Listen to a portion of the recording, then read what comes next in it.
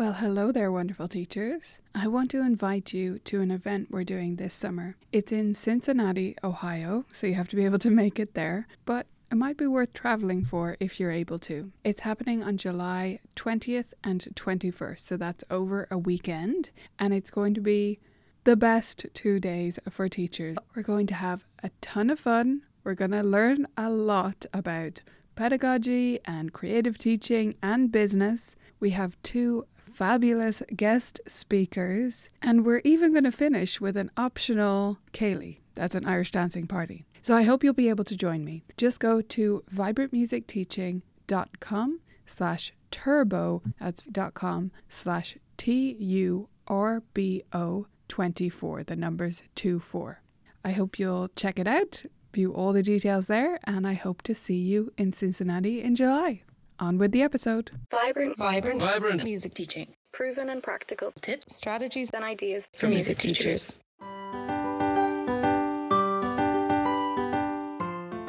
This is the Vibrant Music Teaching Podcast. I'm Nicola Canton, and in today's show, we're talking about branding.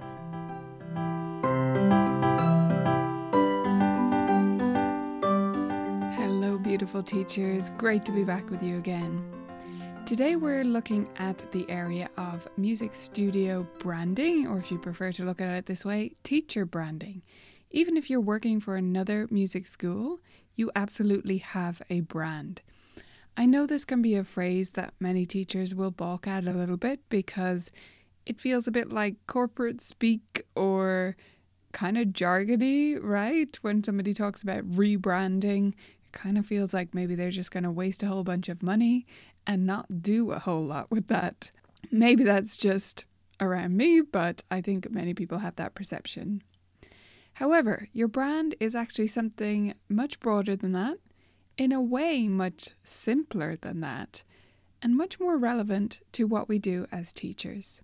So we're going to be going through the where, the what, the how, the who, and the when, and the what else of your teaching today, so that you can discover your studio's brand and then manifest that in reality. Here is what the definition comes up as, one of the definitions that comes up in Google when you search for what is a brand or what is branding. It says, a brand is an intangible marketing or business concept that helps people identify a company, product, or individual. People often confuse brands with things like logos, slogans, or other recognizable marks, which are marketing tools that help promote goods and services. Now, you may still be confused. If that was my only introduction to what branding meant, I think I would be, so bear with me. An intangible marketing or business concept. It starts off right out of the gate with something that says, basically, we can't tell you what this is, right? It's intangible. What I'd prefer you to think of is to take that recognize part out of the branding. I think that's very useful out of that definition. Recognition. And I'd like you to think of personality. Your studio, you as a teacher, you have a certain personality. You have a certain style, way of doing things. All of that contributes to what your brand is. And then the brand assets, the logo, the colors, the fonts you choose, the way your website looks, the way you do videos, all of that communicates that personality or that style. So a good example of this might be my own brand.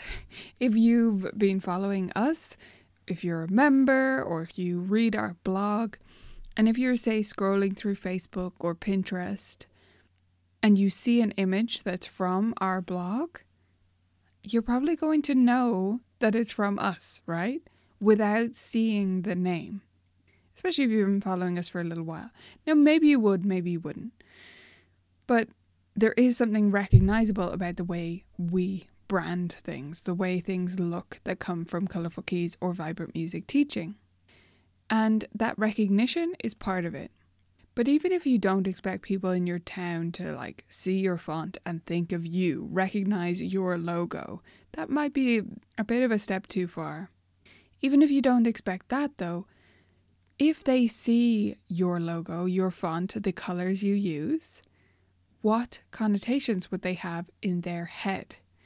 What feelings does it bring up for them? That intangible bit is the brand. That's what you stand for. That's what you feel like in people's memories. It's what they say to their partner or their kids when they get in the car after meeting with you for the first time. If they're asked to describe you, what do they say? They don't just say, you're a music teacher. They say something more in-depth than that. And that's after they get to know you, true, but it should be represented in how your studio faces the world, in the logo and the colours and all of that stuff, the assets that we talk about. Having a good sense of branding can give everything you do a cohesive look. And this is something that I see as seriously lacking in a lot of the websites that I visit, studio websites. I used to do website reviews as part of our weekly YouTube show. We've moved on from those now, but you can look at the past ones if you're interested. And some of the things I would look for in those reviews were consistency of colours, consistency of fonts, and stuff like that. Now, what I'm really looking for there is, have you picked a brand Bible? Have you picked some assets that go for you? Too often I'd visit these websites and they'd be all over the place, right? There's different fonts here and there, and on an image there's another one, and down there's another one, and then in the footer, hey, another font, or even the fonts that they are using, even if they use them in multiple places, they're different sizes, or they've chosen a different font weight. All of this stuff might sound a bit technical, but really it's about keeping it simple. If you just pick 2 fonts for your whole website, it will look better than 99% of the websites out there, because simplicity is really king or queen or emperor or prime minister, something elected. Anyway, keeping it simple is going to go so far. So we're going to take a look now at different aspects of your studio that might influence your brand, but keep in mind that end goal of where we're going, that we're aiming to have a clear and simple brand that has some thought put into it. Let's start with where you came from. So what were your own lessons like? What was your teacher like growing up? And are your lessons now different or the same as the way you took lessons, the type of lessons you got from your teacher? Are they similar, different? Are you carrying on certain traditions? Are you flying in the face of other ones? If you look up the About page on my Colourful Keys site, so colourfulkeys.ie, and that's Colourful Keys, colourful with 2 U's, if you're not familiar, if you've never been to the blog before. So if you look up that site and you look at my About page, you'll see my story. I started teaching lessons when I was a teenager, as many people do here. And it was the suggestion of my own teacher. She said, oh, you'd be ready to start teaching. If you're looking for a side job, maybe consider getting into that. So I put out some flyers. I started teaching. And then I just taught the way I was taught, or sort of a mixture of the 3 different teachers I had maybe. I taught the way I thought generally was done. I didn't think about it much more than that. I did my best to be friendly and encouraging and follow roughly the path that had been trod before me, until I discovered the whole world of improvisation and playing off the page and playing from lead sheets and all of these things that had been totally left out, and all of these things really outside of an exam system, which is what I was so used to. So that was my story. That is how I got to where I am and got to what I think of as an inclusive and all-rounder approach to music education. Now, your story might be different, and your story might be much closer to what your teacher taught you. But knowing where you came from, and the differences and the similarities, is a great starting spot for understanding who you are as a teacher, which will lead to you understanding your teaching brand. The next thing I want you to look at is what you teach. I've mentioned a bit about my own teaching there, a bit about generally what I teach, but here you could dive into what specifically you teach your students. Another way to look at this is your teaching curriculum, although I know some teachers think that word is too big or needs to be so structured.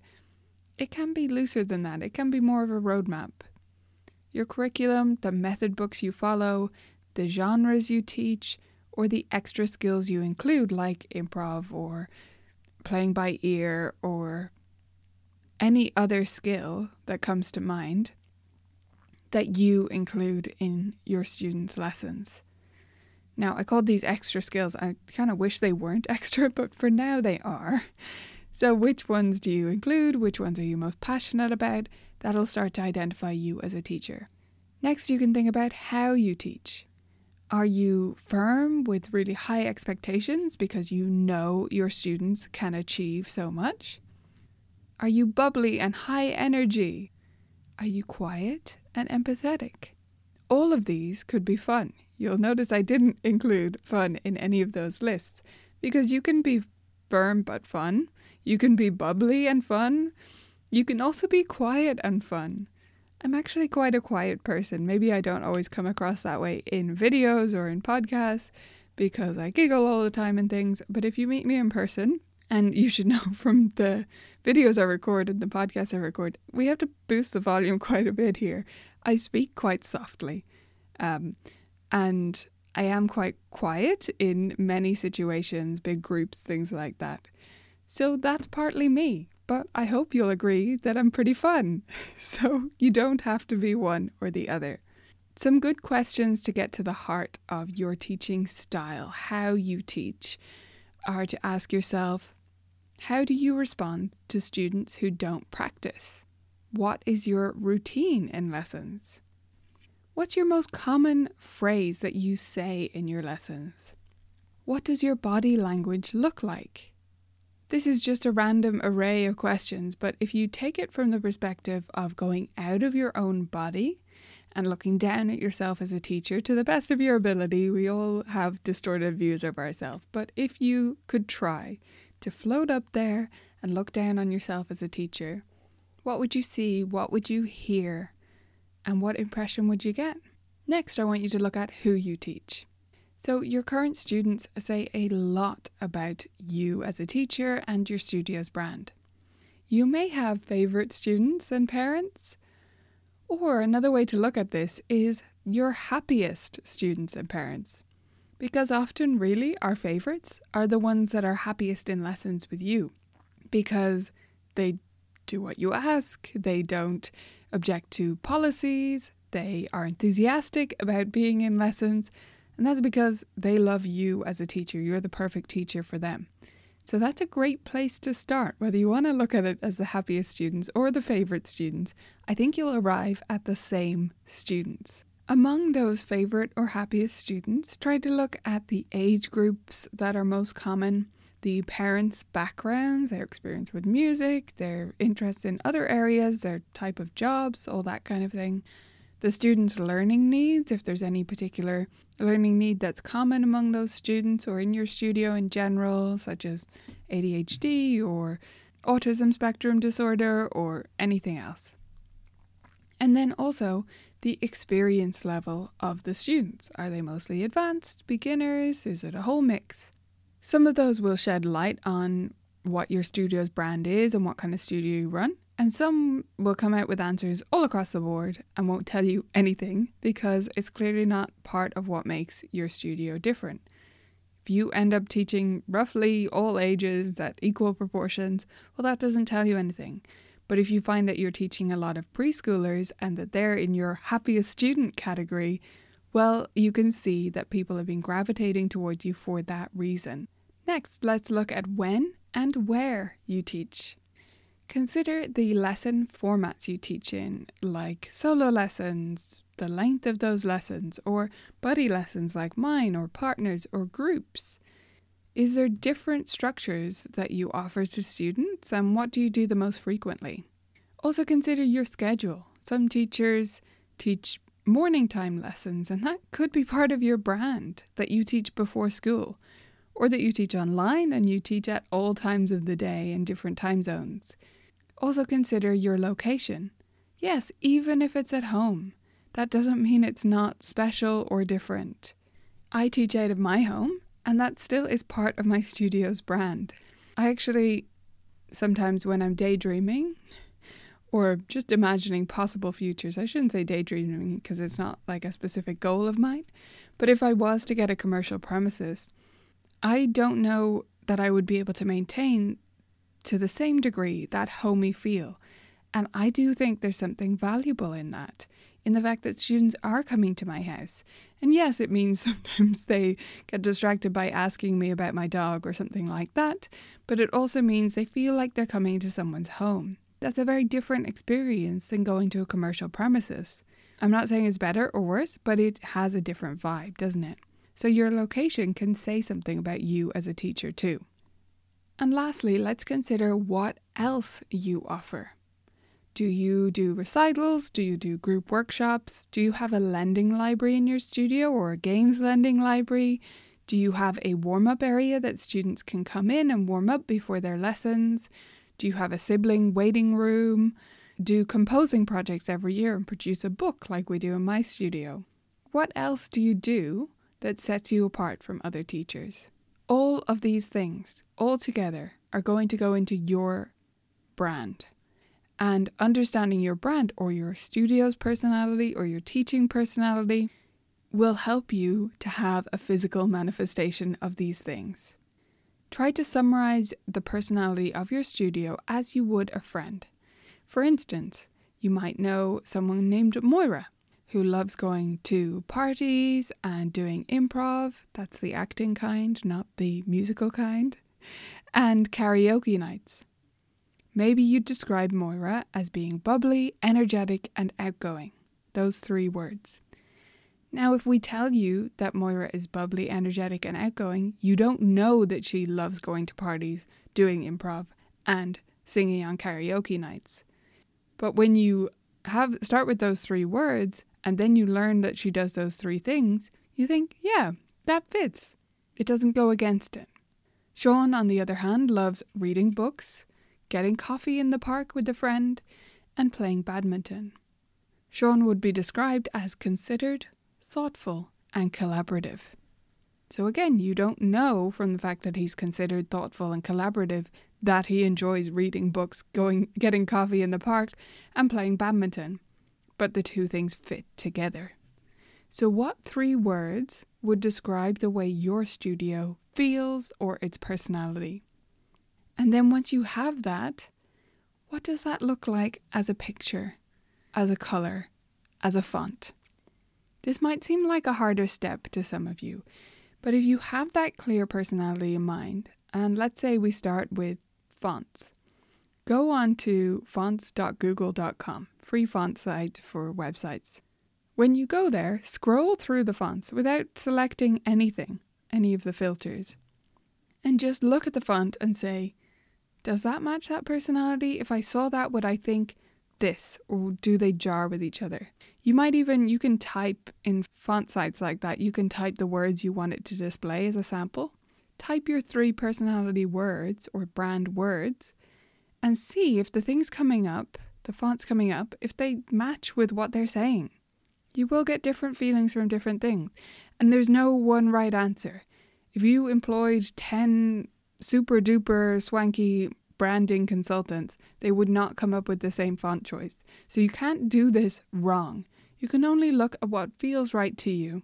And this stuff really isn't advanced music theory level, okay? You just look at it.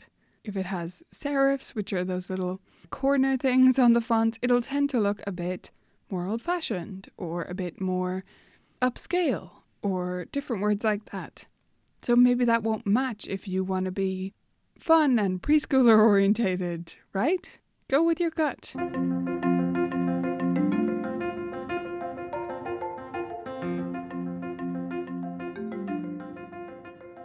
Your one thing this week is twofold.